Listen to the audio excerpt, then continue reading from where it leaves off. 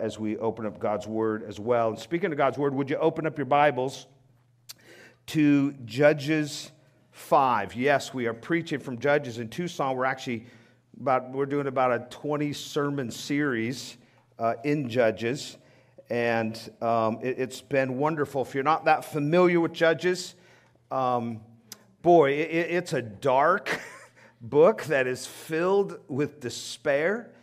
The tagline for Judges is, "And every man did what was right in his own eyes." How relevant is that to us today?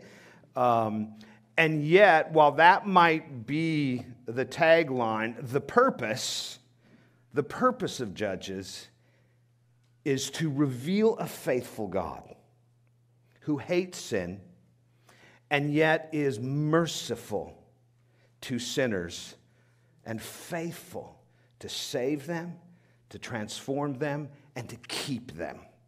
And so the book of Judges, if you've never spent any time, I encourage you to read it, because if you understand it in the greater picture of redemptive history, it is a flashing neon arrow that points us not to another imperfect judge, but to the one who came and stood in our stead because we, like those in Judges, we tend to do just as we want to do and live. So really, it's the gospel according to Judges.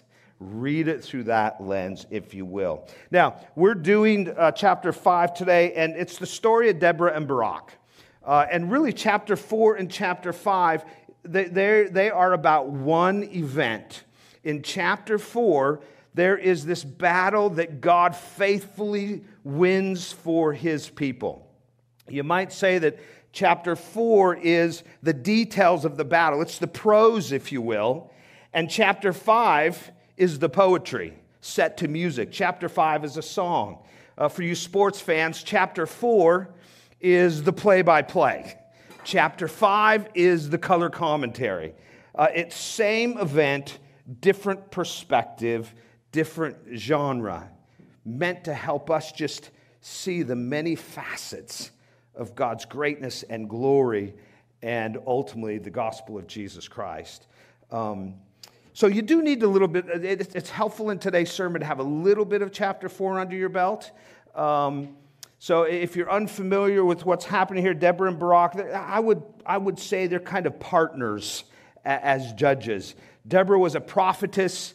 The chapter 4 says she was judging Israel at the time, but a little different than the other judges. She was mediating God's word. She would sit under a tree, and God's people would come to her, and she would mediate God's word to them. She would help bring the word of God to bear on their situation and their life. And then you have Barak, who, he was a military man. He's more of your typical judge, military, going out to battle to save God's people. In chapter 4, in their story, they join together. Deborah goes to Barak and says, "Barak, get up. The Lord is going to deliver Israel from the hands of Jabin, who was the Canaanite king at the time."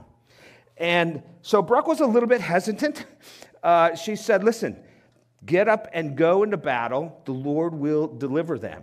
But he said, "Well, okay, I'm only going if you go," because he knew what he was getting himself into. He knew that this battle would be a suicide mission, as we'll see later on. But ultimately, Barak listened. And in fact, he's in the Hebrews 11 Hall of Faith for his obedience and his willing participation in the purposes of God.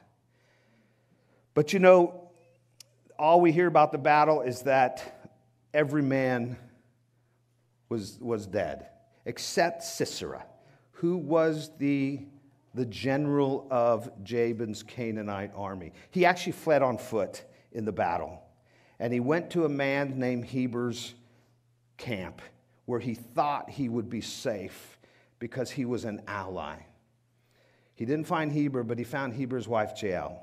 And one of the most disturbing events in Judges, maybe in all of Scripture, Jael lends herself to the purposes of God. Even though she was an ally of the enemy, and she drove a tent peg through his temple and killed him. Interesting. God used Deborah and Barak, but he used a Gentile to finish the job.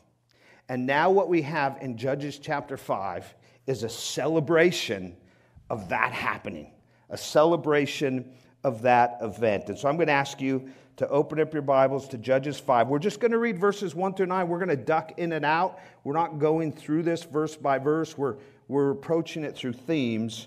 But if you would look at verse 1, let's read it together. Like I said, we're going to read through verse 9. Judges 5, verse 1. Then sang Deborah and Barak, the son of Abinoam, on that day, that the leaders took the lead in Israel, that the people offered themselves willingly. Bless the Lord. Hear, O kings, give ear, O princes, to the Lord I will sing. I will make melody to the Lord, the God of Israel. Lord, when you went out from Seir, when you marched from the region of Edom, the earth trembled and the heavens dropped. Yes, the clouds dropped water. The mountains quaked before the Lord, even Sinai before the Lord, the God of Israel. In the days of Shamgar, son of Anath, in the days of Jael, the highways were abandoned, and travelers kept to the byways. The villagers ceased in Israel. They ceased to be until I arose. I, Deborah, arose as a mother in Israel. When new gods were chosen, the war was in the gates.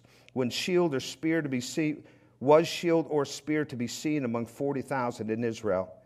My heart goes out to the commanders of Israel, who offer themselves willingly among the people. Bless the Lord. Lord, this is your word. Cause it to bear fruit in our hearts, that we might live for your glory and magnify your greatness in our lives. In Jesus' name, amen. Well, as I said earlier, Judges is a song. It's a song about God's people, God's power, and God's purposes.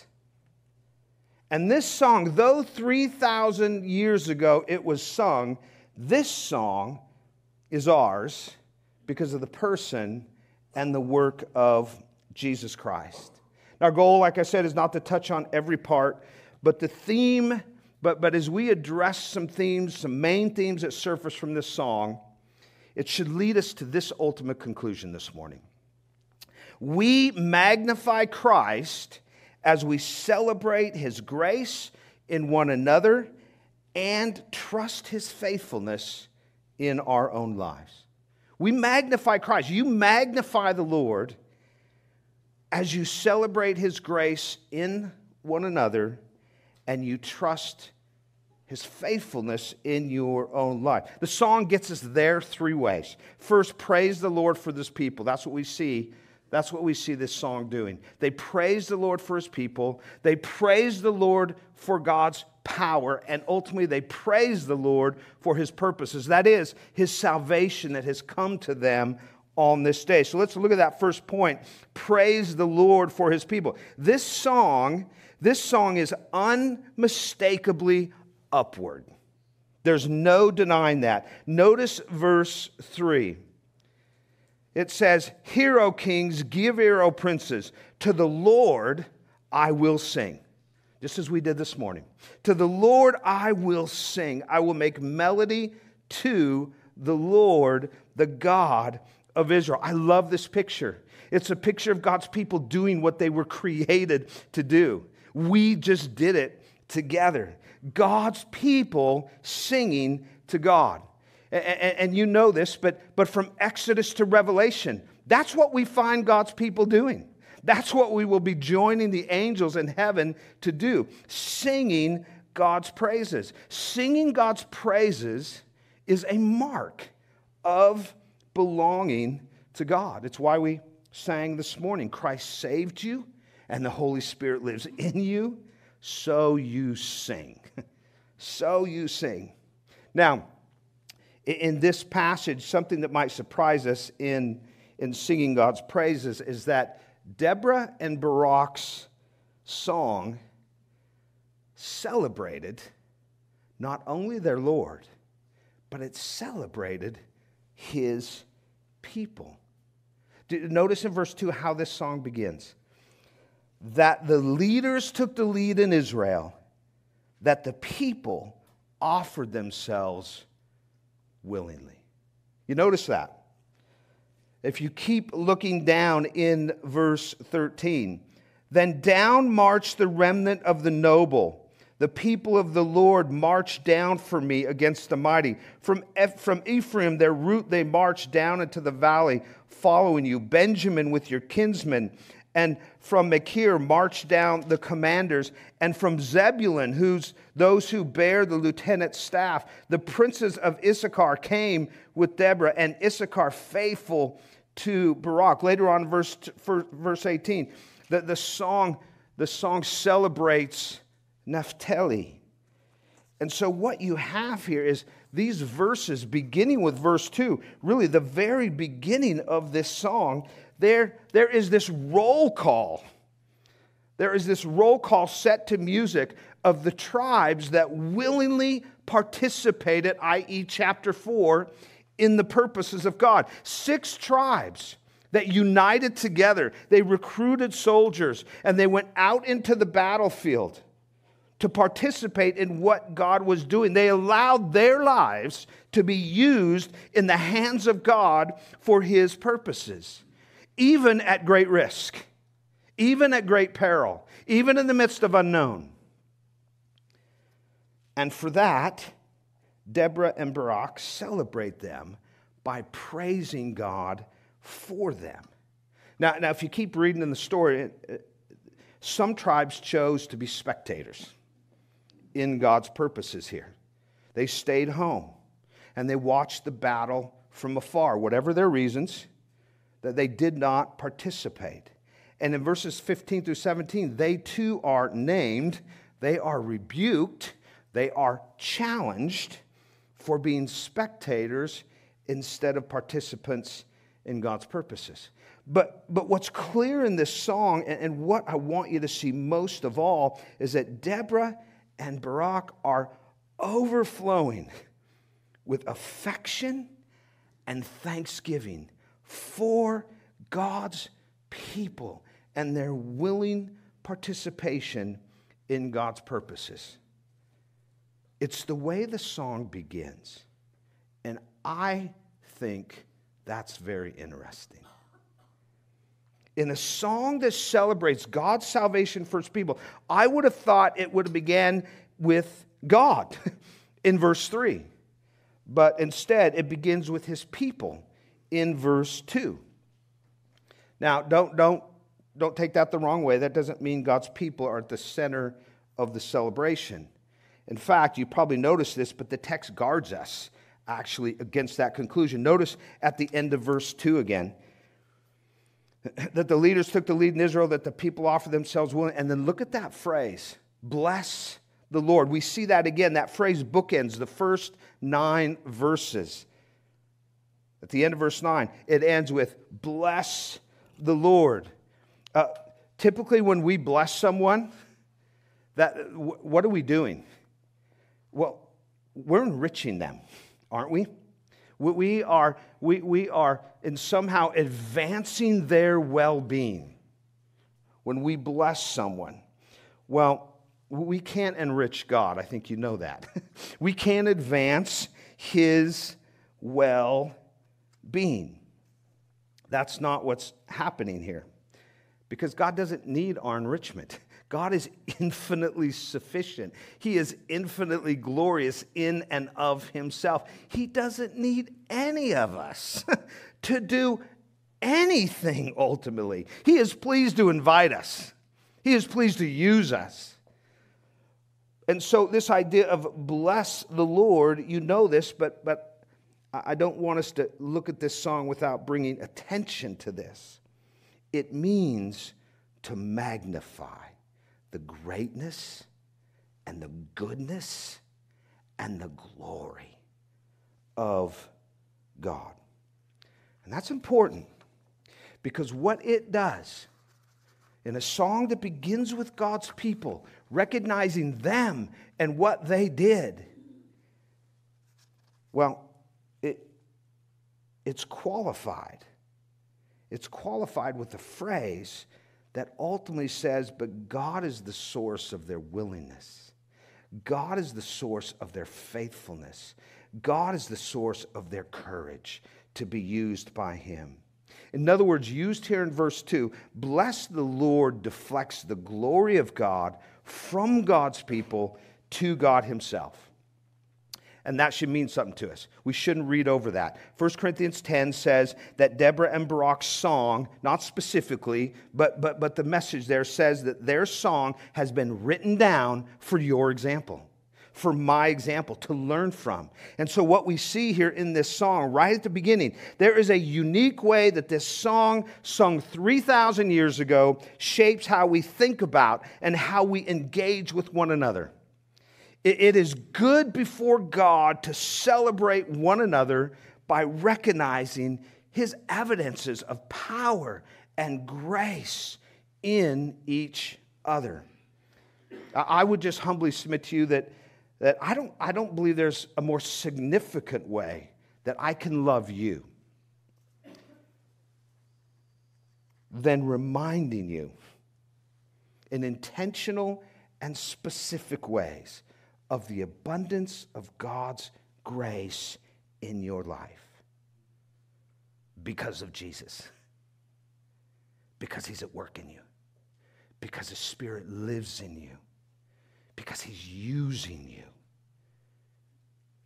because he loves to use you in his purposes.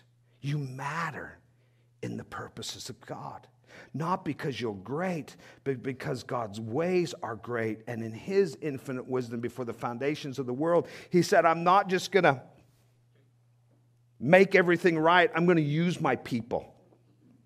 That's why Romans says, who will believe if no one goes? He loves to use his people.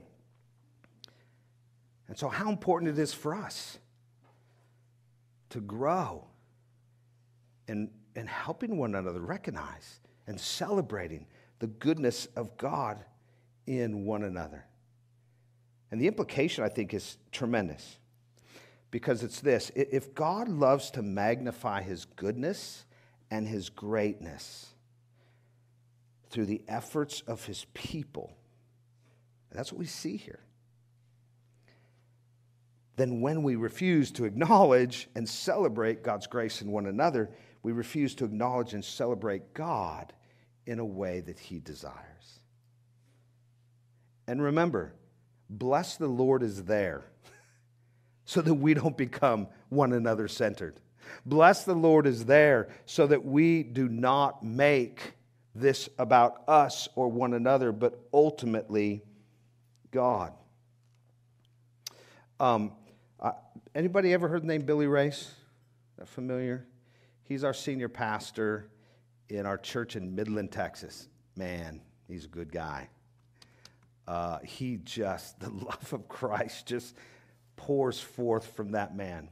He's somebody you want to know. He came and did a marriage seminar one year at our church, and he illustrated seeing the grace of God in one another with a pair of glasses. He'd taken 2 foam cutout crosses, and he had stuck them to one on each lens. And I don't really wear glasses unless I'm reading, but when I put those on, what I noticed is it kind of forms one cross. But you know what the effect was? Everywhere I looked, the cross was right here. When I looked at Donna, I saw that cross. When I looked at Ron, I saw that cross. And his point was that is God's desire for how he wants us to live. To see everything, especially one another, through the lens of redemption, through the lens of the cross, through the lens of who Jesus is and what he has accomplished and his promises for his people. And in a unique way, that's what we can walk away from this song with. How do I, Am I growing in recognizing Christ in those around me? Celebrating God's grace and power, not only at some point to save them, but right now sanctifying them and empowering them for what he has called them to. Listen, it's January 28th, so I'm going to make what I think is a safe assumption. You've already broken any New Year's resolutions that you've made, if you're into that kind of thing. So can I just offer you a fresh start? Make it a goal in 2024 to excel at sharing Christ-centered gratitude and encouragement with every person that serves you in this church. I'm not suggesting that you write a song about your pastors, okay? Or the greeters, or the people making your coffee. We'll leave the songwriting to Deborah and Barak. But we can excel in the example that they are to us. They didn't just skip over God's people and go right to God. They celebrated God's people as an expression of celebrating God himself. So how can you grow in loving those in your church? By praising God for them, both privately and publicly. I love what you guys did this morning, just recognizing the power and the grace at work. I forgot your name, I'm sorry. Lisa. As she has given herself away and served the next gen. They're not just kids, it's the next generation of your church. Man, I love that as a congregation you guys celebrated that and that you weren't afraid to acknowledge that. Because listen, some people are. Some people would say, whoa, pastor, that's idolatry. No, go read Paul. Paul was the master at this. So that's what we see. In this song, what we see first off is this song, as they celebrated and praised God, they celebrated and praised him for his people and their participation. And then we see that they praised the Lord for his power. They praised him for his power. And I want to take you back a little bit to the situation so you can feel the weight of how amazing, so you can feel how amazingly God worked on their behalf. The situation for God's people in chapter 4, in this 20-year period that it covers, is aptly described in chapter 4, verse 3. Look there with me. Verse 3 of chapter 4. Then the people of Israel cried out to the Lord for help, for he had 900 chariots of iron. That is Sisera. That's Jabin's his general. He had 900 chariots of iron. And then look what it says. And he oppressed the people of Israel. Now, if you read the book of Judges, you see that. God's people are being oppressed. But here he says, and he oppressed the people of Israel cruelly for 20 years. He didn't just oppress them.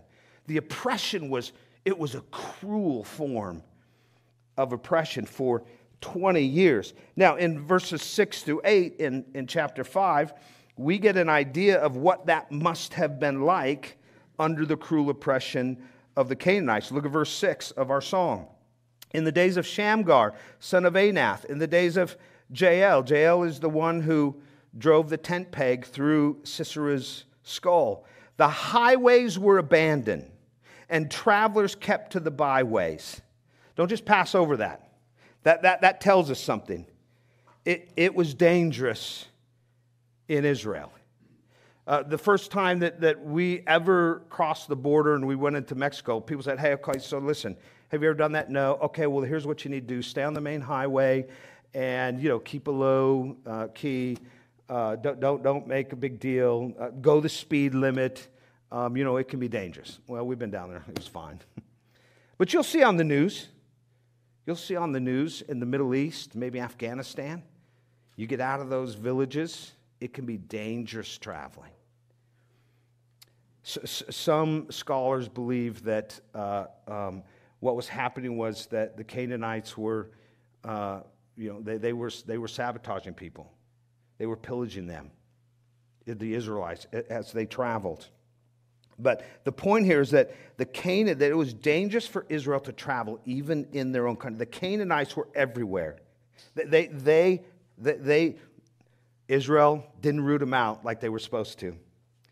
And now they're everywhere. They are increasingly controlling everything. If you were an Israelite, like verse 6 says, you couldn't travel without risking your life. So guess what? You didn't.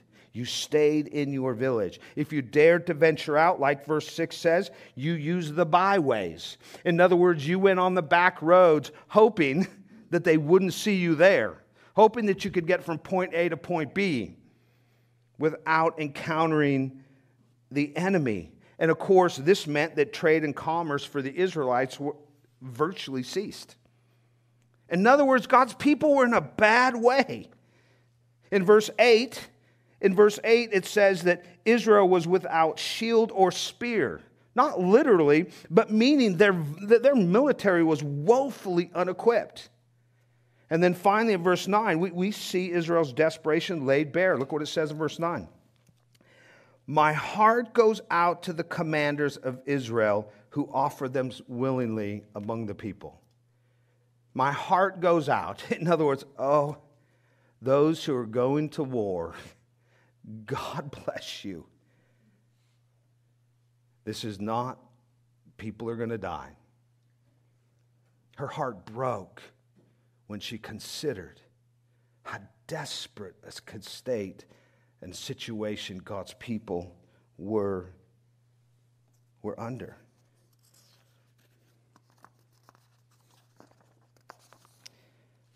That's the impossible situation that God worked.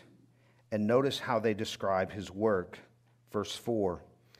Lord, when you went out from Seir, when you marched from the region of Edom, the earth trembled and the heavens dropped. Yes, the clouds dropped water. Pay attention to that. Verse 5, the mountains quaked before the Lord, even Sinai before the Lord, the God of Israel. Now look down at verse 21. The torrent Kishon swept them away. Kishon was a river, main river. The ancient torrent, the torrent Kishon, swept them away. In chapter 4, I said this earlier, but all we're told about this great battle is that Barak defeated Sisera's army of iron chariots, and Jael finished the job by killing Sisera in her tent. When I preached out, I told my church, you have to come back next week if you find out how that war was actually won. How in the world did Israel defeat such a mighty army, and 900 chariots is kind of a drumbeat in chapter 4. That we keep being reminded, 900 chariots, guys, 900 chariots. In other words, that this is an impossible mission. But here in chapter 5, verse 4 and 21, it tells us how. God providentially commands the weather. God brings the storm. He brings the storm. Now listen, there's a bit of irony here. This battle was fought during the dry season. Okay?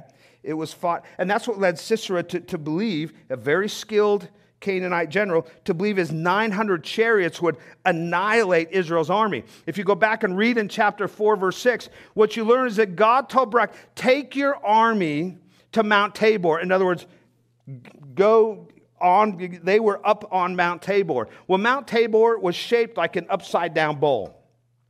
And what that meant, Sisera knew, okay, we're going to surround that mountain. And at some point in time, they're going to have to come down. And when they do, it will be a slaughter.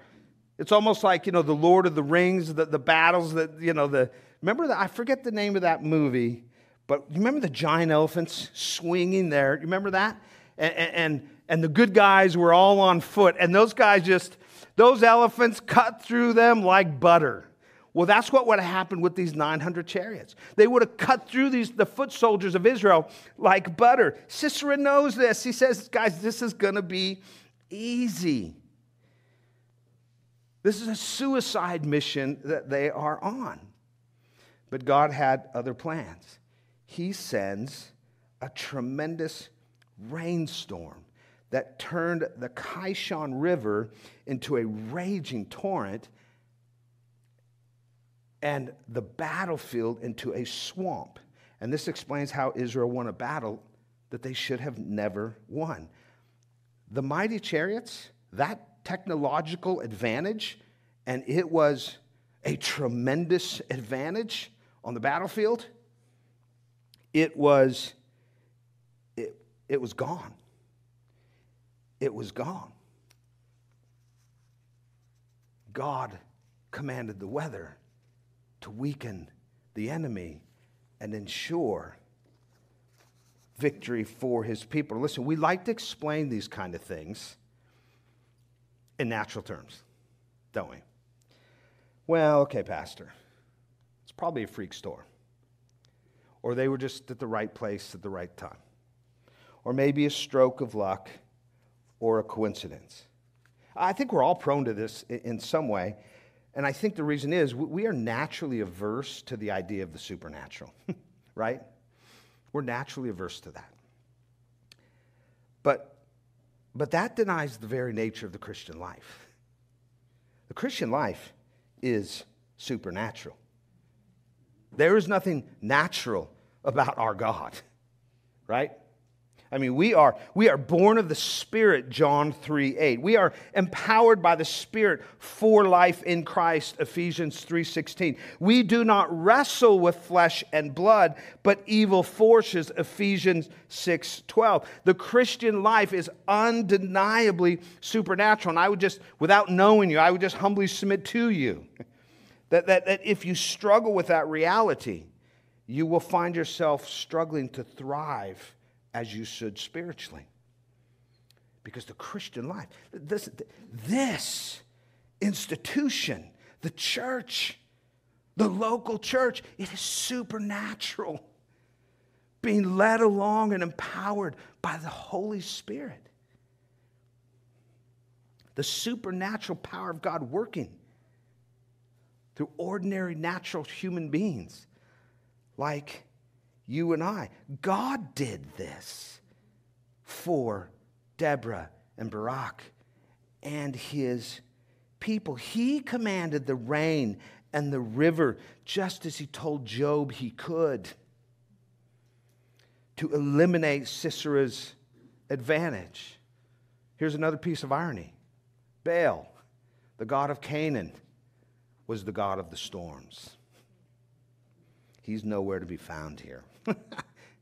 No, the God of the storm is the one true and living God who alone is omnipotent to command the weather, even to be faithful to protecting his people. Now, there's a picture here of all this that I don't want you to miss. This song paints a powerful picture of God working on behalf of his people. Go back to verse 4. It says, Lord, when you went out from Seir, when you marched from the region of Edom, the earth trembled and the heavens dropped. Yes, the clouds dropped. But then look at verse 5. The mountains quaked before the Lord, even before the Lord, the God of Israel. If you're familiar with the geography here, this battle took place up in the area of Hazor. It was north of the Sea of Galilee. Okay? That's where chapter 4 occurred. In verse 4, Seir was a mountainous region far south. It was down below the Dead Sea. And it was the area, the mountainous region where Mount Sinai was.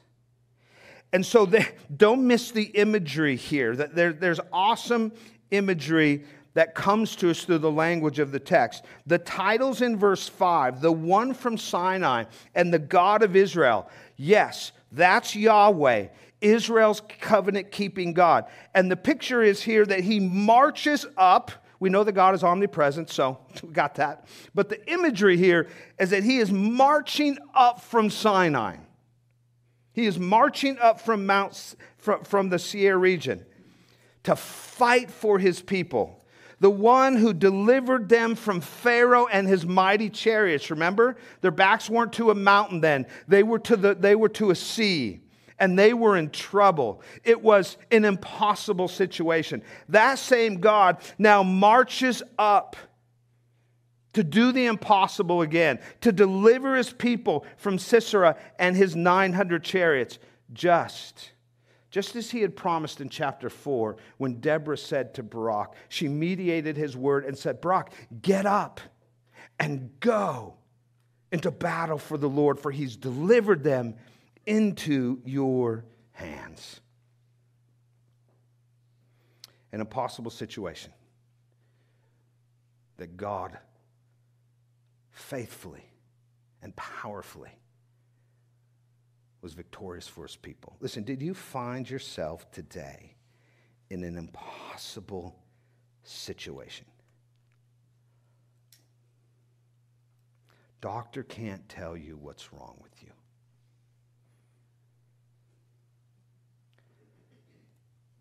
A dear relationship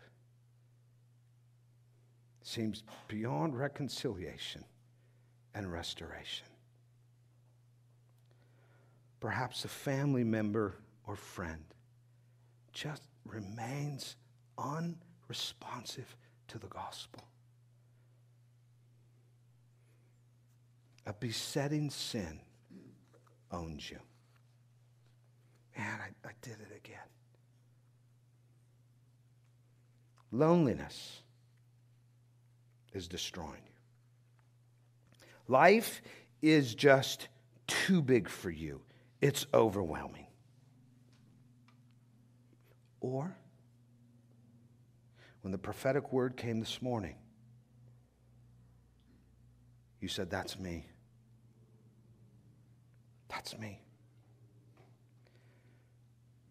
Don't give up on God. This God who did the impossible when his people were in an impossible situation. Don't give up on him. There are no shadows with God. He does not ebb and flow like the sea. He does not change. And the same God who did this for Deborah and Barak is at work in your life. Don't give up on God. Hold tightly to Jesus, knowing he is holding tighter to you. My kids, they grew up swimming, and each one of them had those moments when we first got them into the pool. You know, start at the steps, water's going up their backs, and with each step into the deeper water, those little hands gripped my shoulders and my back tighter and tighter. I would have red marks of little fingerprints on my shoulders. What they didn't, they were clinging tightly. But you know who was clinging more tightly? Me, their father. And I would not let them go. I would not let them go. God will not let you go. He will not. No matter how impossible your situation seems, he will not let you go.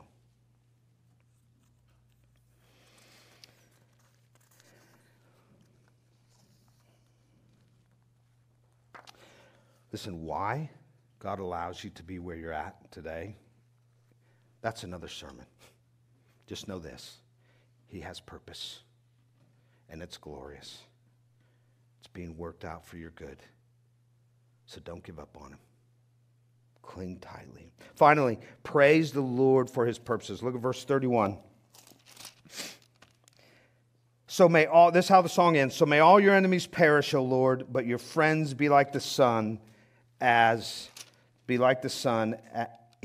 as he rises in his might. The imagery of God in verse 4 and 5. Remember that imagery of God going up from Mount Sinai to fight for his people. It's in the backdrop of verse 31. It's in the backdrop. It informs us because that day is a reminder. That day is a day that points forward to a day that verse 31 alludes to. That day when God will fully and finally, all will be put under his feet. He will destroy Satan and his enemies once and for all. That day is coming. And that day was inaugurated the day when God rose in might by coming not up, but coming down to us, condescending to us, by sending not another imperfect judge who ultimately is unable to do the job of delivering God's people, but by sending his perfect Son, who came to us willingly, who participated in God's plan of salvation willingly and with the joy that was set before him, to deliver us from Satan and sin and its counterpart, death, and ultimately winning our salvation at the cost of his very life. And he did that when you were in the most impossible of situations. You were lost in your sin. The Bible actually says you were dead in your sin, meaning you had no ability and you had no desire to ever be right with God. Romans 5 says that while we were still weak, Romans 5:6, and while we were still enemies, Romans 5:10. In other words, in this story, yes, we are the weak Israelites and we are the Canaanite enemies. We're both. We are both. And it's when we were both, at just the right time, Christ came down. The God who went up sent his Son down from the throne of God to a hill called Calvary, where he endured the storm of storms. He endured the holy wrath of God on account of our sin, taking it all on his shoulders. 1 Corinthians 5:21 says that he, what? He who knew no sin became sin. In other words, he took our sin on his shoulders and absorbed our punishment, bleeding and dying for our forgiveness so that we could live victoriously for him. And at just the right time, verse 31 points us to that day where at just the right time he will come back. And we will fully and finally be saved. Revelation 21. No more sin, no more suffering, no more tears. And most importantly, Jesus will be there. Face to face in his presence. Put those glasses on this week. And as the worship team comes up, let me finish with this. Listen, as Christians,